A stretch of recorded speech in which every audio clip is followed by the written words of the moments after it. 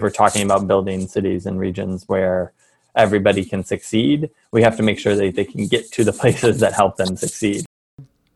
I'm Laura Whitley. In this episode of The Next Stop, a conversation about transit equity, where we are today, the key factors that drove infrastructure investments of the past, and the role prioritizing transit equity can play in building communities that provide access and opportunity to everyone. Next train arriving. The Next Stop. The Next Stop. The Next Stop. Metro's podcast.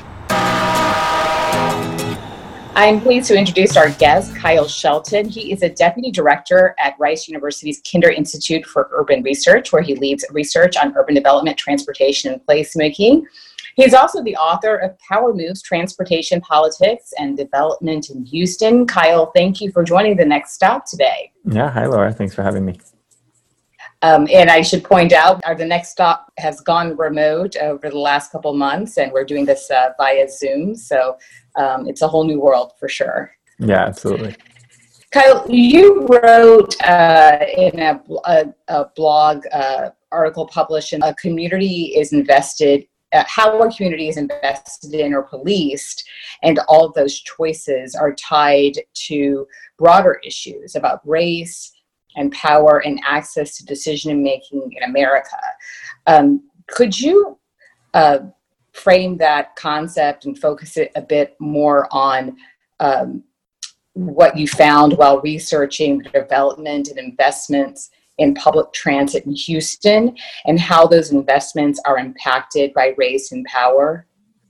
Yeah, sure. So I talk a lot about the importance of infrastructure to the structure of everyday life in cities.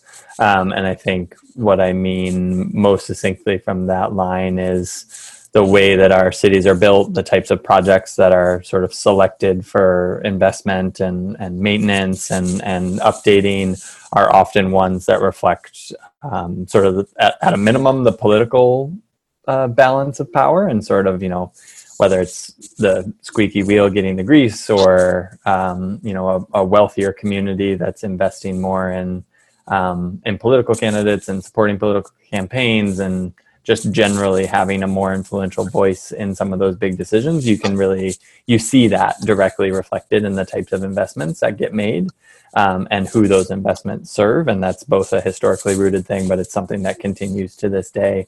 And I think particularly for public transit, it's been a challenge because for so long in American society, and particularly in big cities, we've devoted a lot of attention and time and resources to building car-centric cities, which, most of us drive cars at this point, right? And have for decades. But there are lots of people for whom that access is not possible or for whom the expense of a car is really difficult. And we haven't created opportunities that are sustained enough to make sure that everybody has the same access to opportunities and has the same ability to navigate their city. And I think a lot of that is because we've created both policy choices, but then infrastructure investments that really just solely continue to cater to cars and to kind of require folks having cars. And then when we look at the work that Metro and other transit agencies are trying to do, they're often pretty circumscribed by just the amount of resources that they have available to them. And that's really rooted in my mind to some of those historical infrastructure choices and spending choices where highways have always been deemed a public good and have gotten trillions of dollars over the last 80 years. And the amount of spending going to public transit agencies pales in comparison to that. And yet we still have the same expectation that a transit agency should be able to provide the same level of service and convenience and access to every resident in the same way that our roads do for folks who have private cars. And that's just not the case because there's not that level of investment or sustained investment. And that too is a reflection of some of the political powers and just the decision making that we make in our cities. To say like, well, these are the folks and these are the constituencies who are probably electing us or whose voices are loudest and carry the most weight. And then that absolutely affects debates around whether or not we invest more in public transit and all other sorts of things, right? Even just in individual neighborhoods as well. Right. And in light of the death of George Floyd, and then the outcry and raised awareness and protests that we have seen pop up really around the world, and calls for improvements in equity and racial justice, as I was personally thinking about all of that, public transit, in my mind, plays a role in that conversation about, next steps and how we move forward. Again, in your writing, it seems that you've recognized that there is this racial equity piece when it comes to transit investments. Yeah, and I think not just transit, but just generally, when we think about sort of under-resourced and underserved communities, in most American cities, they tend to be low-income and predominantly non-white, right? There are variances, obviously, in different places, and all of that is rooted in more than century-long policy decision-making, but, it hasn't changed all that much, and the struggles that those communities are facing now, they may look different, right? So there's, concerns about neighborhood change and displacement pressures and redevelopment in a lot of historically Black or low-income communities. And the reason why those communities are susceptible to that are also related to those historic decisions, right? Like the reason why property values are low, or why homes are have a lot of deferred maintenance, or why there are lots of vacancies, or why just even that they're mostly renter households instead of owner, are all tied back to those other decisions. And the same applies to public rights of way and other investments like transit, where the systems that can help support or could help redress some of those issues aren't really supported in the same way. And I think if we're talking just about transit, and back to my earlier point about sort of the division and how we think of public transit as sort of not being, it's a service, but it's not something that's framed often as like an essential right or an essential universal right, at least, where I think it's fair to say that for most modern history of urban cities, of American urban areas, transit has really been seen as like, well, there's this smaller population who needs some form of mobility. Let's invest enough in public transit where we're giving people some option, and there's been very little consideration about the comfort of that, the efficacy of that, the frequency. I mean, and these are all topics that have come up a lot more recently in the last decade as we've started to really redesign and rethink our transit systems. But for a really long time, they were just seen as, well, let's just put this in place, and sure, if somebody gets a bus every hour, that's probably going to meet their need.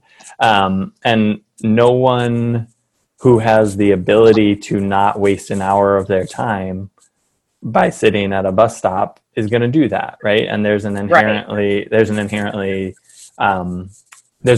power imbalance in power there, where you're saying to folks who are reliant on public transit, you're just going to put up with whatever system we give you because it's what you need to move around, versus kind of doing everything you can and investing everything you can to make drivers' days as convenient as possible, right? And there, right. I think there's an investment argument there in terms of how we think about what transit is and what car infrastructure is, and there's no denying that the unequal access to like quality mobility and quality choice also limits access to a range of opportunities, right? So for folks who are, whether it's an hour-long commute in their car or 3 transfers across multiple bus lines and other public transit system pieces, or walking, like folks who don't have direct access to opportunities, if it's healthcare, if it's education, if it's food, if it's jobs, so they're facing worse situations. Right. And working to make investments that help close those gaps are really critical. And I think transit is one of those places where those types of investments can be made to make sure people have buses coming every 10 to 15 minutes, if not more, right? And that they have comfortable trips and that they have reliable service that gets them to those opportunities. And that's something that I think very few transit systems in the United States currently have. And a lot of that, in my mind, roots back to the historical trends and historical process of underinvesting in what it would take to actually build that system. And could you share a little bit about some of the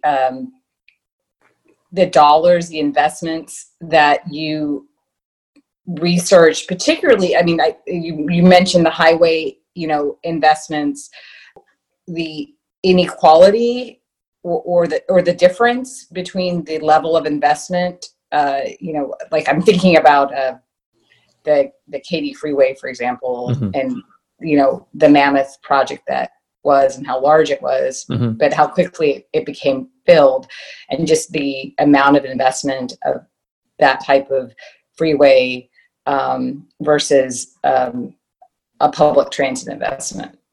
Yeah, so I don't know the numbers completely off the top of my head. I'm sure it is definitely orders of magnitude difference between, Mm-hmm. even if we're just looking at Texas, the amount of investment in highways versus public transit. Another important distinction to make is that almost all the transit dollars, or a bulk of the transit dollars, are local funds, right? So it's not the same mechanism. So states and localities get a ton of federal support for highways, and they get much less for public transit and other forms of mobility.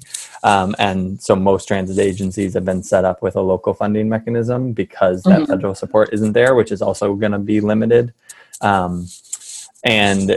And I think, the types of examples we can talk about, so the North Highway Improvement Project that they're currently considering right now in Houston has been on the docket here for discussion for a couple decades, depending on how you count it. At this point, I think the full project is somewhere between $7 and $10 billion, roughly. And if you just think about that, that's one big highway project, but it's one highway project in the state. And even just in the Houston region. And if you just kind of roughly comparing that to what Metro is doing, the last bond was a $3 billion bond. Right. And that was for a very long time horizon. I think, was it 20 years or something? Like the spending for that is a long, mm-hmm. Yeah. Mm-hmm. And so just comparing those two, I mean, that's the entire, basically, capital bond project for Metro for multiple years, compared to one highway project, just to give you a sense of comparison. And there are obviously not all of the highway projects are the same scale as the NNHIP, but there are many others that are also getting into the billions of dollars, and sometimes even just an interchange, is several hundred of millions of dollars to re-engineer and rebuild. And so it just really quickly adds up, and it's the ongoing expansion of those systems that we've been putting in place since World War II, and all of that. The scale of all of that is significantly more than what we do with transit. And again, I think sort of the narrative that emerges around transit as a criticism is, well, why doesn't it? We put all this money into it. Why doesn't it work any better? Or like, why isn't it serving everybody the way that it needs? And I think a really big missing piece of that is just an acknowledgement of, yes, we have invested billions of dollars in these systems. Of course, I'm not denying that, but there also has not been enough upfront investment or sustained investment to actually create a system that would succeed to the level that critics would want it to, right? So there's a sort of a self-fulfilling prophecy, I think, with transit spending, where we say like, oh, we can't give it any more money because it's not working well enough. And it's not working well enough, so we can't give it any more money. And it just kind of, keeps going around in that cycle. And even if you say, well, if you gave us more money, like if systems could develop in a way that they actually can meaningfully overlay and bring in systems that connect more effectively than they currently do, and increase frequency and increase reliability, that's when you actually would see change. And that's when you actually see some of the positive improvements like Metro saw after the redesign, right? There are signals that if you make those types of investments and take those actions, that you can succeed, but transit has to overcome this like political perception and just, I think, a sort of like financial roadblock at many levels to get to that in order to do it. And it takes a very long time. It does. As a matter of fact, the historical roots are, when you look back even to the 1950s and 60s, there was a 2017 article that I found written by C.D. Veeder with Jobs Moves America. It was titled "Why Transit Equity Matters." And she pointed out, in a testament of hope, Dr. Martin Luther King Jr. drew the connection between access to affordable public transit and employment opportunity. And he concluded that urban transit systems were, quote, a genuine civil rights issue, and because they weren't doing enough to help poor people access opportunities for gainful, meaningful employment. And so, when you think about, how long this has been part of the dialogue and the conversation, it does continue in terms of that history. Yeah, absolutely. And I think I already mentioned this in passing earlier. I think thinking of mobility as the right to access easy mobility as a universal right and as an essential right is an important part of that. And that ties into what you're talking about there. And that, again, is about ensuring that no matter what one's station is in life, what one's income is, that they have access to mobility means to get them to opportunities, is really critical. And if we're talking about building cities and regions where everybody can succeed, we have to make sure that they can get to the places that help them succeed, right? So access to education programs or apprenticeship programs only matter if the students who need those programs can get to them and can get to them reliably, because you can think of dozens of circumstances where, it's sort of a huge opportunity for somebody, and if they miss one day of work or they miss one training class, they get kicked out of a program, or something else falls apart, or they're late. Yeah. And all those things add up, and it absolutely is about, it's rooted in human dignity to enable people to get to the things that they're trying to do to live their lives and live their lives comfortably and stably.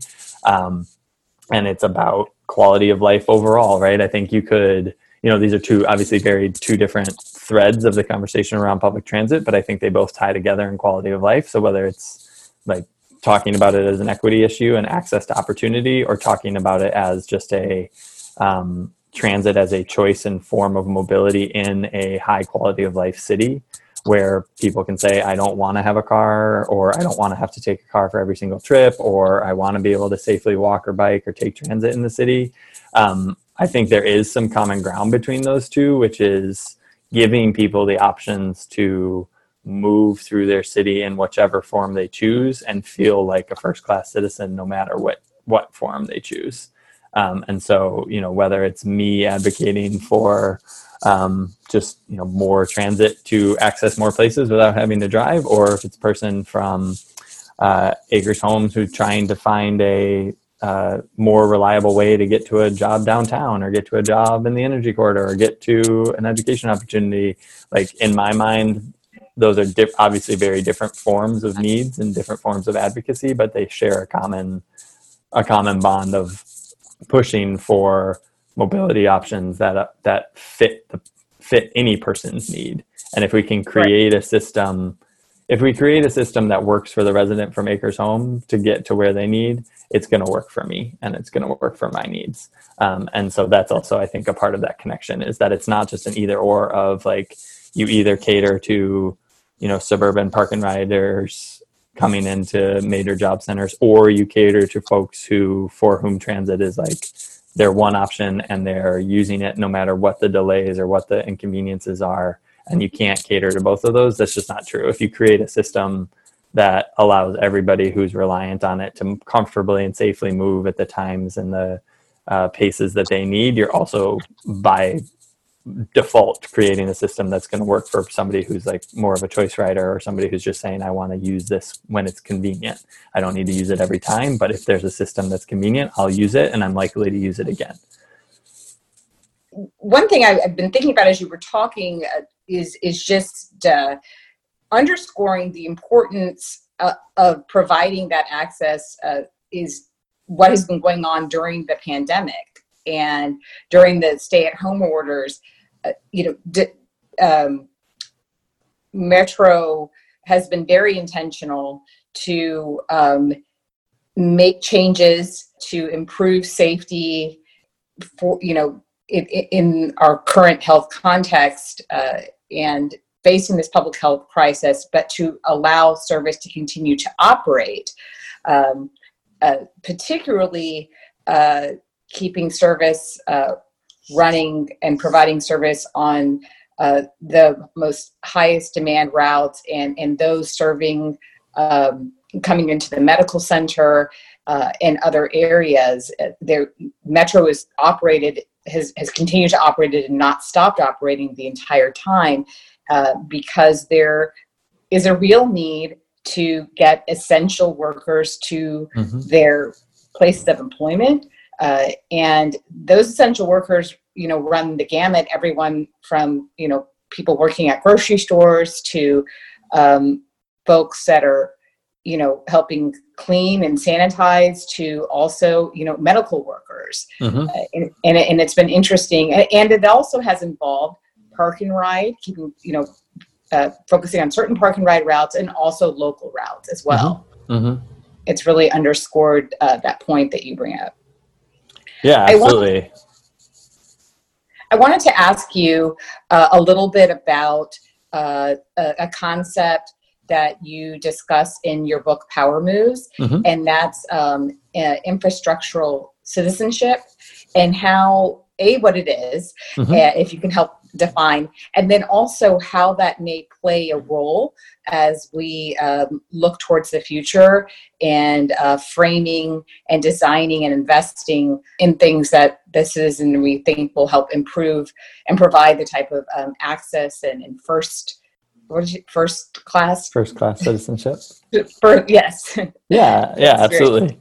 So infrastructural citizenship is sort of the theoretical keystone of the book, and the argument that I'm making, as I mentioned at the beginning, is that infrastructure is not often thought of as a space of politics and a space of debate in the same way that we might consider, obviously, actual politics or a topic like education or even healthcare, right? Like things that are very much in the public consciousness as a realm of political debate. Infrastructure very rarely is put on that same category, right? Like in a lot of ways, if you actually think about like the narratives around infrastructure politics, it's sort of like, oh, well, yeah, everybody will agree on an infrastructure bill, right? So it's actually seen sort of as like a space of compromise. And partially what I think infrastructural citizenship is doing is it basically challenges that idea and says infrastructure is a part of, it is the surfaces upon which we all live our lives every single day. And infrastructure obviously is a huge category. I talk a lot about transportation infrastructure, but it's also water pipes and sewer pipes and the internet and any form, communications technology. There's all sorts of ways that I think you can apply this concept. But I focus on transportation infrastructure, and generally what I mean by infrastructural citizenship is people using debates around particular projects or particular concepts or particular approaches to infrastructure and to planning to assert a different vision or their own vision for their city or for their neighborhood. And I'm arguing that those infrastructure debates really, and the role people play in them really need to be centered more in the way we talk about not just how cities are growing and changing, but how our society in general is, because the infrastructure networks themselves are so central to how we function. And so ignoring the back and forth debates and how people assert visions for it or have their visions for it ignored is a really critical component of understanding how our cities are shaped. In the book, I track it all the way back to World War II and the expansion of the highways and other pieces. And basically the quick arc of it is that I'm arguing that folks have been acting as infrastructural citizens for quite a long time. And certainly you can find examples by my definition, earlier than World War II. But the kind of the catching up of federal regulations and the creation of platforms for folks to engage in projects in new ways through NEPA, the National Environmental Policy Act, which puts into place the environmental reviews that major infrastructure projects have to go through, which created a platform for residents and citizens to say, no, like the environmental costs of this are too much. You can't take this impact. Over systematically since the 1960s and early 1970s, more and more pieces have been put into place, which gives civilians and non-professionals more oversights over projects, and has allowed us to move away from sort of the 50s and 60s version of infrastructure projects where engineers would basically just show up on your door and say, we're building this highway, bye, to now decades of input onto a major project. And that doesn't mean that campaigns around infrastructure have gotten any more simple. In fact, they've gotten more complicated. But my argument is that that growth of input and that growth of democratic decision making, even if far from perfect at this point, is really a critical step to watch the transition of, and to think about what it means for the future, because it does allow folks to influence the decisions being made about their lives and their neighborhoods and their cities in ways that they didn't have access to before. So what do you suggest for those who want to become more engaged, and particularly in this topic, and do see the importance in bringing about more equity when it comes to investment in public transit? I think specific to public transit, there are a lot of really great organizations and individuals working every day in Houston and the region to bring more equity to transit. Link Houston is an organization that comes immediately to mind, where advocacy is a central part of their work, and advocacy for an equitable transportation system and city that gives people access to those opportunities that we've talked about. So organizations like Link Houston, where you can volunteer time and get invested and learn about their advocacy and approach to this, is certainly one place.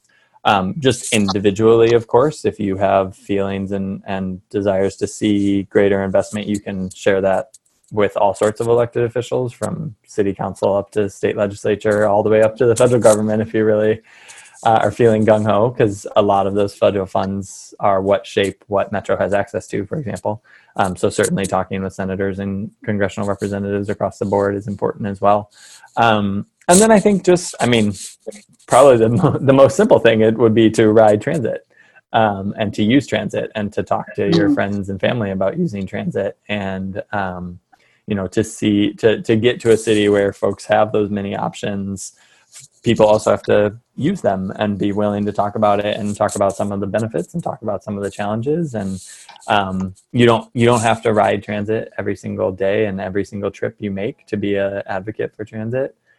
Sure. But it certainly helps for you to have a knowledge of what the systems are and what some of the challenges are. And, take the next time you're just going to do a quick errand, see if there's a Metro bus that takes you there without too much of a journey, right? And try it if you haven't done it before. There's a lot of sort of personal piloting that we can do to better understand what the systems are. And then I do think that helps people be informed for the next time they're asked as voters, or just as residents for input onto a project. They can say, oh, I remember, this was part of the experience I had on public transit, or I wished that public transit had been able to do this for me, but it wasn't.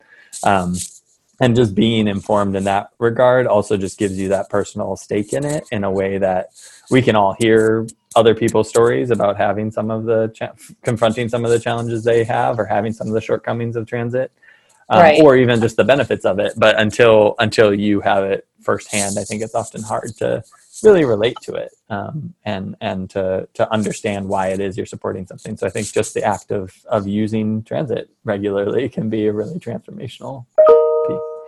Absolutely. I know that I had that experience myself when I started working at Metro, and really started using the system more regularly. And you missed a very important plug, and read your book.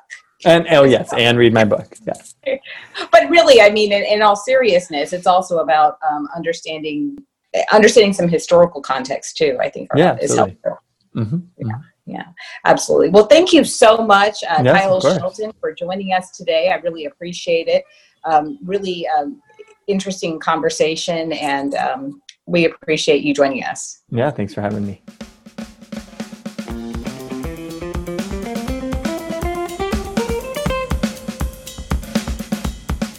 That's all for this edition of The Next Stop. I'm Laura Whitley. If you'd like to check out more episodes, you can find them on our website or subscribe on Apple Podcasts, SoundCloud, Spotify, or Google Play. Until next time, drive less, do more with Metro.